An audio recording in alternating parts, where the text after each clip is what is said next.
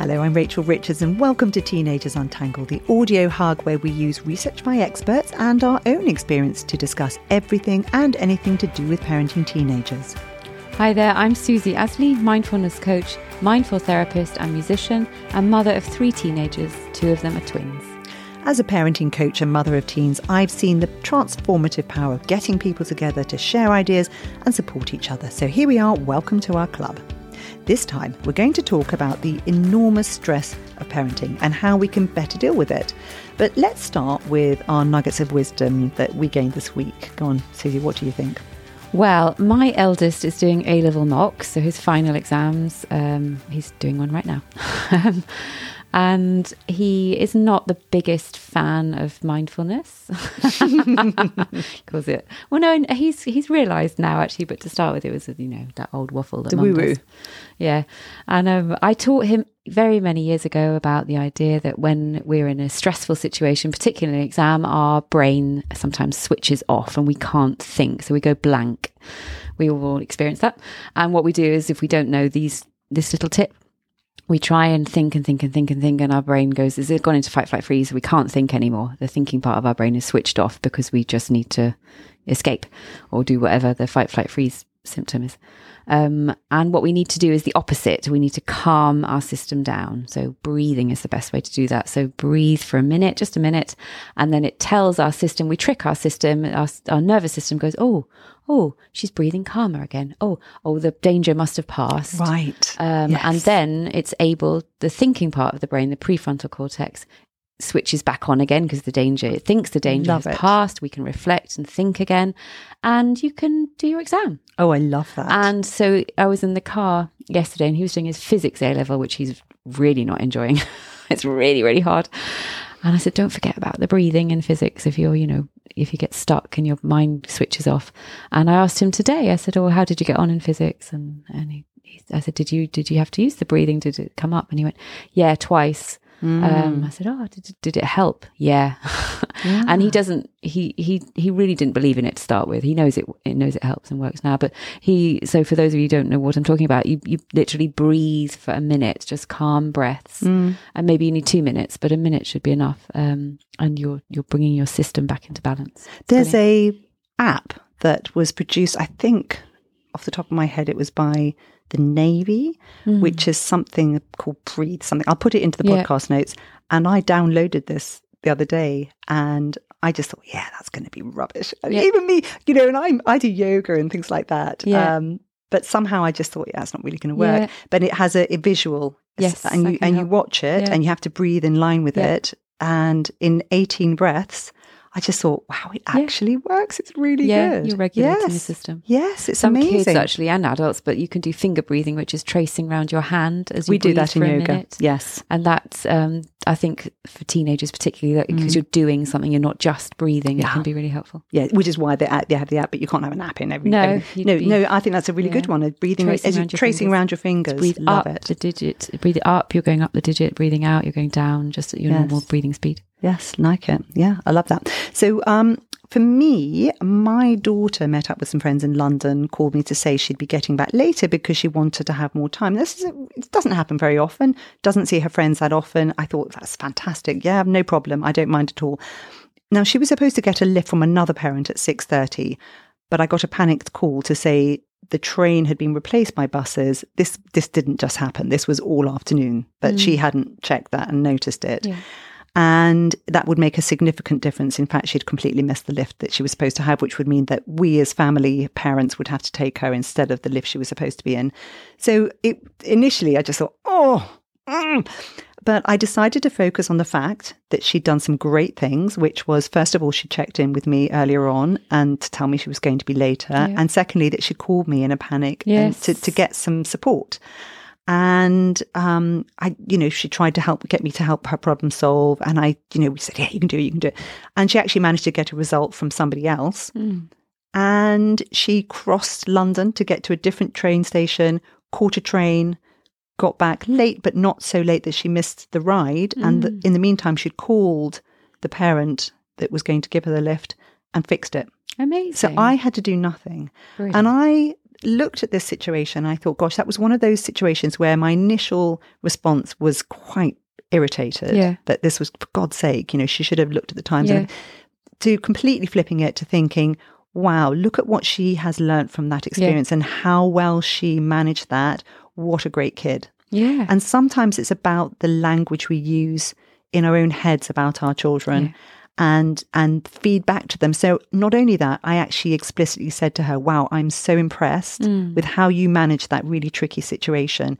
Ignore the other stuff. Yeah, but she's really proud. She's really proud. And the fact is, she's learning to cope. And I in the past, I would have checked those train times and things, but I thought, no, I'm not going to do that because she's old enough, but young enough. She's young enough to be at home with me where I can support her if things go wrong. And she's old enough to try and fix this stuff herself. So it was a really good experience. And it's easily done as well, isn't it? Oh, yeah. We've all done it. Yeah, we've done it. Brilliant. Amazing. Right. We've also had a review from Jamie Fair from America about our nuggets. Jamie described our podcast as superb and went on to say, loving the show. I find it helpful, practical and real. I like the nuggets. The research and the personal stories keep it up. Yay. Thank you. That was lovely. Thank you, Jamie. Now, back to stress. Libby told me that she's really struggling at the moment. She gets personal, physical space, but she's always busy. But the mental break is almost impossible. It's 24/7 mum zone. And when she'd said that, she then went on to minimise her own experience by saying, I know many mums are far busier and under much greater stress. Yeah. We've all done that, haven't we? We've all looked at our own situation and gone, oh, yeah, but I'm moaning, but they've got 12 children. Yeah. They've got them. Yeah, absolutely. I've got help, they haven't. We all sit there and go, well, I'm the bad person here. Yeah. This is what I work with on a daily basis. I think the narrative behind, that we take care of ourselves as mothers or fathers, it has changed. So we recognise that we do need, that great term self-care, but it's still as an afterthought. So we'll take care of ourselves if we've done everything else first. So we'll have that luxury treat or whatever it is that we choose to have as our self-care. We'll do that, but we've got to do that first. And then if there's times, which also often doesn't happen, or it's half-hearted because actually we're a bit too tired to even take care of ourselves, it's afterthought, so it's not a priority. Whereas what needs to happen is that the self-care needs to come first because, and that feels way too self-indulgent still in the narrative, and like we shouldn't be doing that first. We should be, the nurturers of the others first. But if we take care of ourselves first, then we are better mothers, we're better fathers, we're better nurturers because we have more to give. It's a classic, we're not reinventing the wheel. If we fill our buckets, we have more to give. And that flipped, if our bucket is empty, actually we're probably not very good parents because we're more reactive, we're snappy. We are giving our kids the signal that it's okay not to take care of ourselves. And we're probably not doing everything as well. We're definitely not as present as we would otherwise be. So it's a bad thing to be setting. So we need to change the order of it. It needs to come first. Yeah. And on a flight, they always say, put the oxygen mask on yourself first. And we kind of know it all. We do. We know it all, but it still hasn't trickled through. I saw another mother anonymously post that everyone sees her and her kids as perfect. But that it's a lie and she's at breaking point. And I just thought, gosh, God, what it must be like to live in that life. That's horrific, actually, like looking over that fence. Yeah. So, and it's hard because, I practice this, I teach this, this is my work, and I have to practice it, and I don't always get it right. I will be, because I'm on my own with my kids, I will be putting them first. And of course I do that. But I have to remember and sort of tell myself, no, I have to take care of myself for them, not just for me, but for them as well. Yeah, I think it's a great point. So when I wanted to look into this, I thought, you know what, let's start with how important is parenting. How significant, no, not to undermine it, because it actually, obviously it's really important, but how much of a massive impact are you having on your kids, right?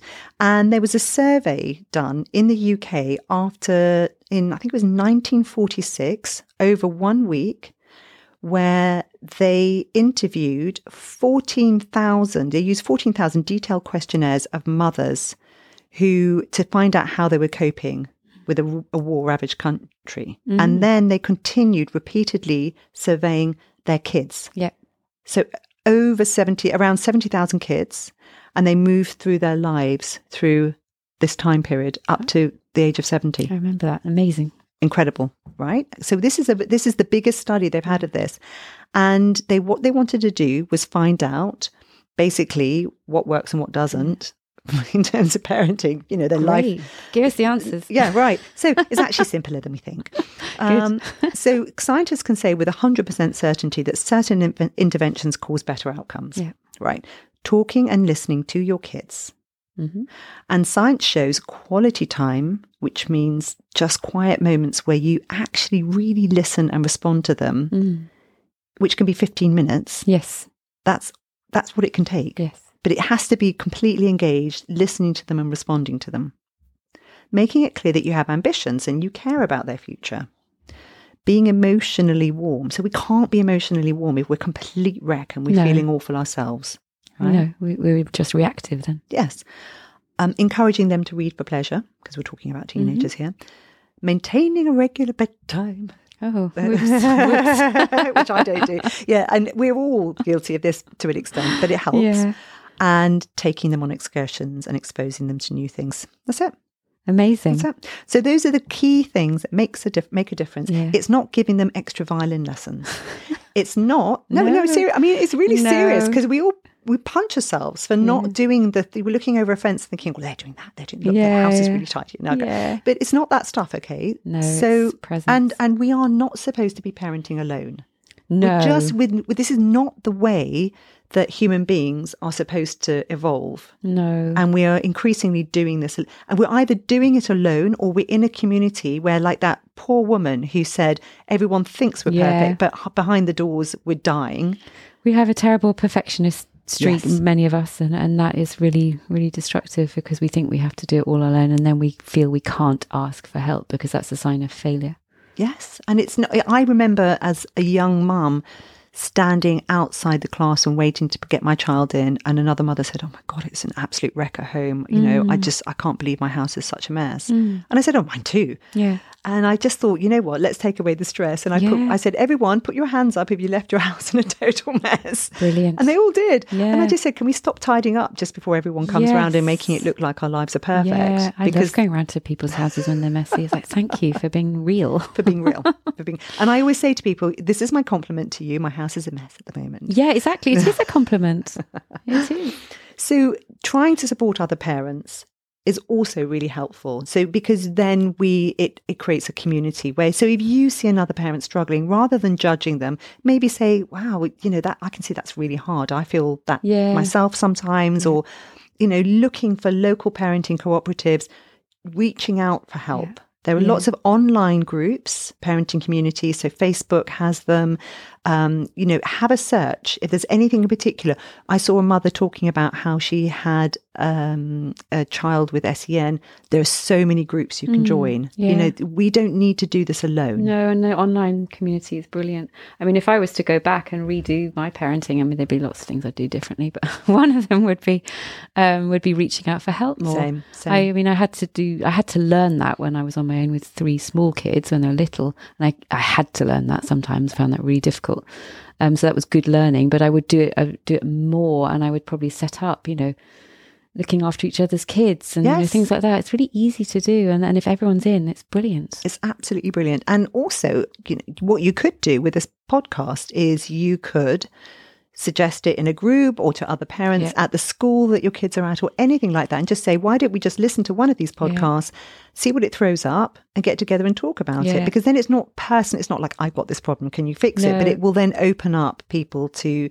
and presumably if people are listening to the podcast, we're all on the same page. We may disagree with what each other's saying, but it gives you a starting point to have a conversation about things, and then you can go and have a cup of tea or whatever. But you're right, we're not meant to be doing it all alone, but our society is created it so that we are doing it on our own. It's an utter nonsense. So there's a national parenting helpline in the United States. In the UK, there's a Young Minds Org Parents Helpline web chat. I'll put these things in the link, but don't try and do it alone. Yeah, brilliant. Susie, we have a window of tolerance. We do. So as parents, talking about how to look after ourselves, this window of tolerance is critical, isn't it? Explain it to us.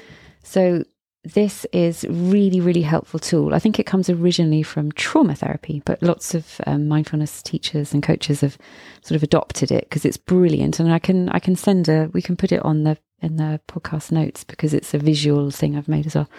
And the idea is that we have this window. So we have a band where we kind of go up and down because that's life. Stuff happens, but we can manage it. We can tolerate it. We bounce back. At the top of the band is what we can call like the red zone, where we get stressed, overwhelm, kick off, rage, whatever terminology you want to use. And that is called hyper arousal. So we can't tolerate it anymore. We're probably shouting at this point or raging internally. And at the bottom end or underneath is hypoarousal, and that's the opposite, where we shut down feelings of shame, depression, sort of internal stuff. Some people believe, or I think it's true to say, that if we stay in the top zone for too long, then we go into the hypoarousal, the shutdown, because we get burnt out. Because you crash. We can't be in fight, flight, freeze for that long. It's we get exhausted. But you can also just go straight into hypoarousal.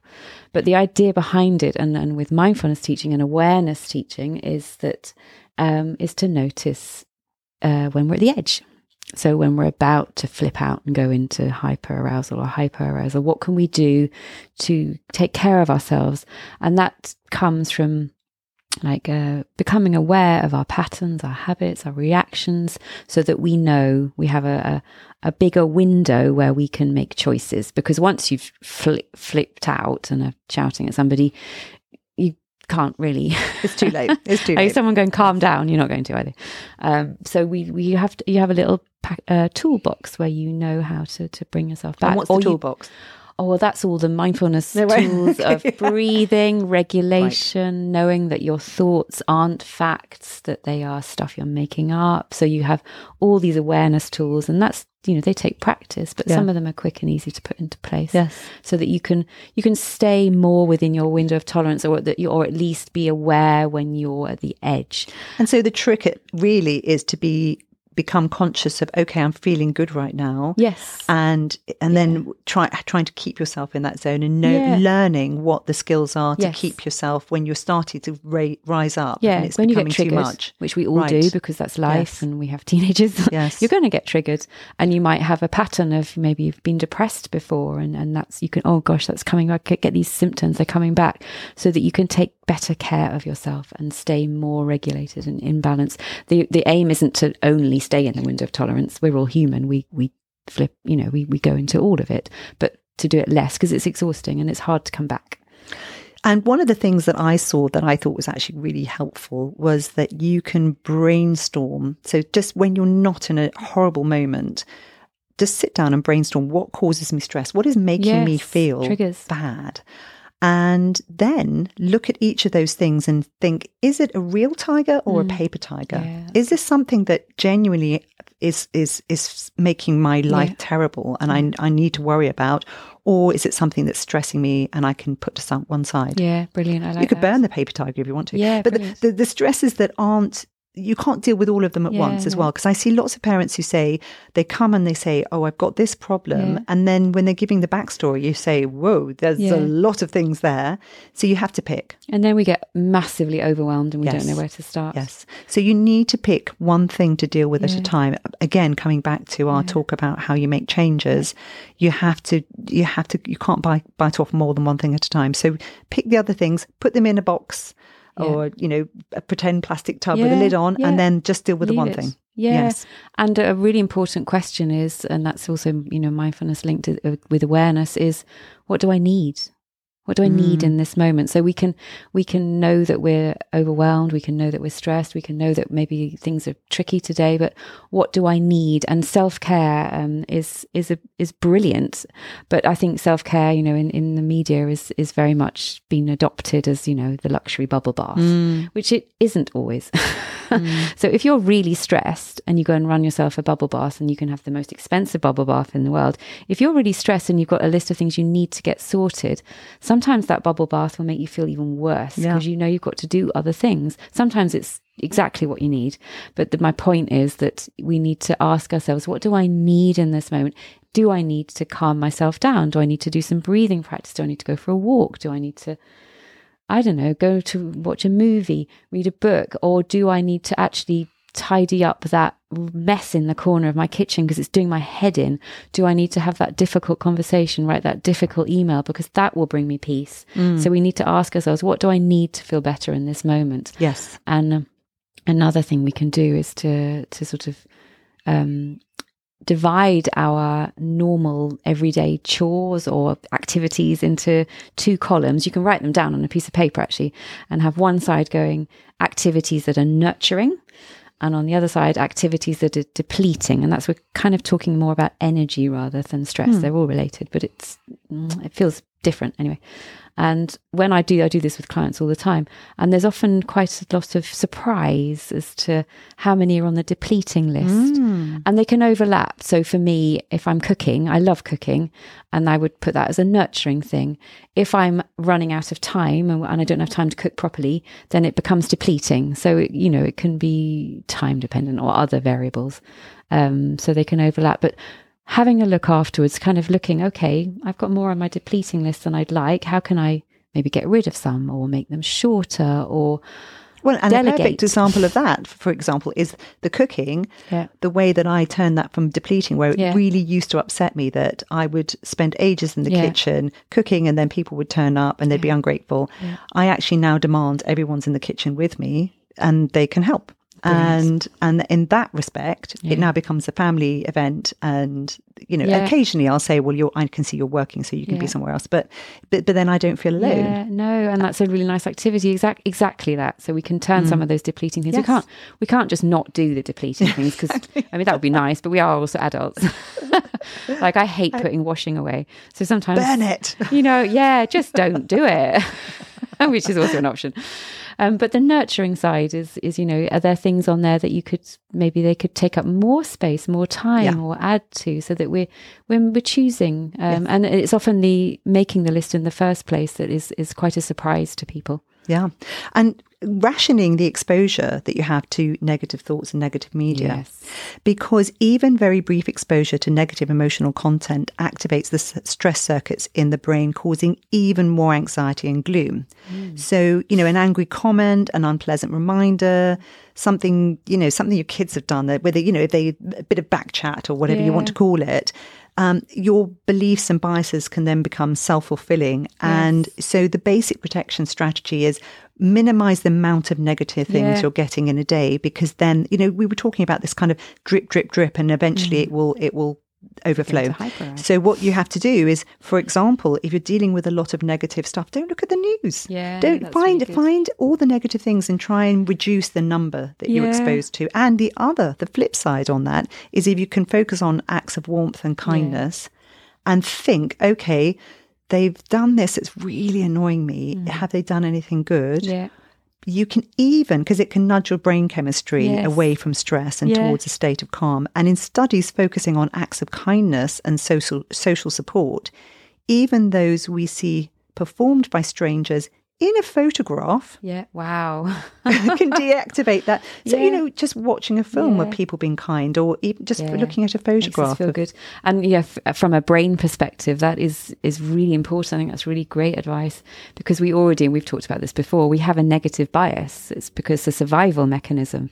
So we pick up on the negative stuff, and we're doing that in our own heads on the little comments that we're chuntering on, we're not even aware of, let alone the news. So we have enough negative stuff going around of our own making, and we're biased. So learning through mindful awareness that our thoughts are not facts. Most of them we're making up. So learning that practice of questioning your thoughts. Is this true? Did I just make it up? It's probably a negative bias, because that's how we're wired. And then, as you say, trying to rebalance it, and we can use nice thoughts, or gratitude is a really, the quickest way to feeling good is gratitude, because we're releasing chemicals that are the same that are found in antidepressants by just finding being things that you thankful. can be thankful for. Yeah, Yes. just for like a couple of minutes. And remember, every time you do things like this, what you're doing is modeling this for your teenagers. Yes. It's actually really Yeah. useful for them too. Yeah. Budgeting the time that you're spending Yes. to get things done. We all do this. Yeah. We all do this. We all think we have more time than we have. And research shows that people habitually underestimate Yeah. how much time they have. Hand up in the air for that. Yeah, a hand up in the air. And also just remember that teens and kids take longer. They do. So, we think, I need to leave at this time to get, and then Yeah. we've all had that. When we had young kids, do you Yeah. remember? Yeah, You God, turn yeah. up to someone's lunch an hour late So embarrassing. saying, I'm so sorry. It's a lot harder than I thought it was going to be getting Yeah, these children out of the door Totally. but it's still, teens are not really as honest on it as No. we would hope. No, and linking that for the idea of timing and time that we integrate our self-care practices, or whatever you want to call them, Stick it in the diary. into our busy lives. Well, I also think that sometimes self-care, and it can be amazing, is understood as going to a spa if you're lucky enough to be able to do that, or taking a chunk of time where you can go and do something with your girlfriends or something, which is amazing and wonderful, and complete advocate for that. It's really important. However, it becomes then black and white. So often we do that and we're really chilled and it was wonderful. And then we chuck ourselves back into the frantic chaos again, and then we replenish, and it becomes that kind of black and white world. So I always teach, integrating these little tiny things into our already busy day. So I always tell people or suggest that they use waiting times to practice mindfulness. And it sounds really complicated and abstract, but what it means is every time you have to wait, so that could be in Sainsbury's or at the traffic lights or waiting for your teenager to be ready to leave. I'm going back to that. Anything. It could be waiting for the kettle to boil. You ground yourself. So mindfulness doesn't need to be weird and woo-woo. It literally means feeling your feet on the ground and being aware of your breath for maybe a minute, 2 minutes. And if you do that every time you have to wait, the waiting time's the same.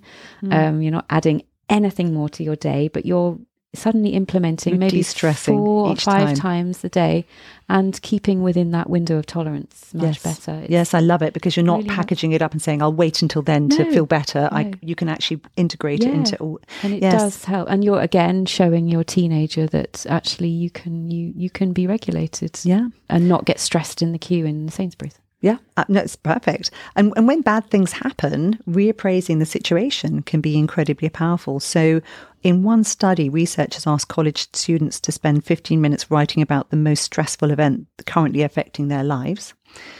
Then half of those students were told to explore just how it made them feel. And then half of them were asked to also look at the learning opportunities that they got from that experience. And we can do this with our teens as well. So we can do it with ourselves when something awful's happened, rather than think, that was just, I can't believe I was that stupid, or I can't believe, because we have that negative self-talk. We can actually switch this. And what you do is called cognitive reappraisal. And what you do is you say, okay, I felt this, but I got this from it. It's an important learning experience. And now if something similar happens, I'll have a better idea of how to cope with it next time. Brilliant. And sometimes it takes a little while to get to the learning, doesn't it? Because we need to get over whatever it was. Yes, absolutely. One thing I think is important, and it can be a tricky one, is that self-care isn't the same as numbing out. Yes, true. So sometimes, we're really, really stressed, and then we numb out because it's all a bit overwhelming. And that's, we maybe go for a drink or just numb out in front of Netflix for ages. And I'm not saying you should never do that, because that actually sometimes is what you need. So again, it's going back to, what do I need? But self-care could be doing something creative or going for a walk or just doing those things. But it's being present with whatever's going on, rather than escaping from your life, if that makes any sense. I think sometimes we just kind of go, it's too much, and then we're trying to just escape from feeling anything. And again, that can be sometimes really lovely and helpful, and I absolutely do that sometimes too. But if that's always your go-to, that's not the best. And when you do feel good, don't sabotage it. No. Don't suddenly think, I don't deserve to feel good. How can I make myself feel bad? No. Yeah, Enjoy it and say I earned it. Isn't it? It's like Yes. you always, if everything's going well, you're looking for what's going to happen that's going to spoil it. So what do you think? Are you feeling less stressed now? Why not help other parents? Tell your friends, tell the school, set up a support group for other parents of teenagers where you can listen to and discuss our episodes, share books you read. Don't forget to subscribe to our podcast because that helps people to find it. And it would be a massive bonus if you left us a review. You can also sign up to receive all the latest at our own website, which is www.teenagersuntangled.com. There's a blog, reviews, links to every episode, and easy ways to contact us both. That's it for now. Goodbye. Bye-bye for now.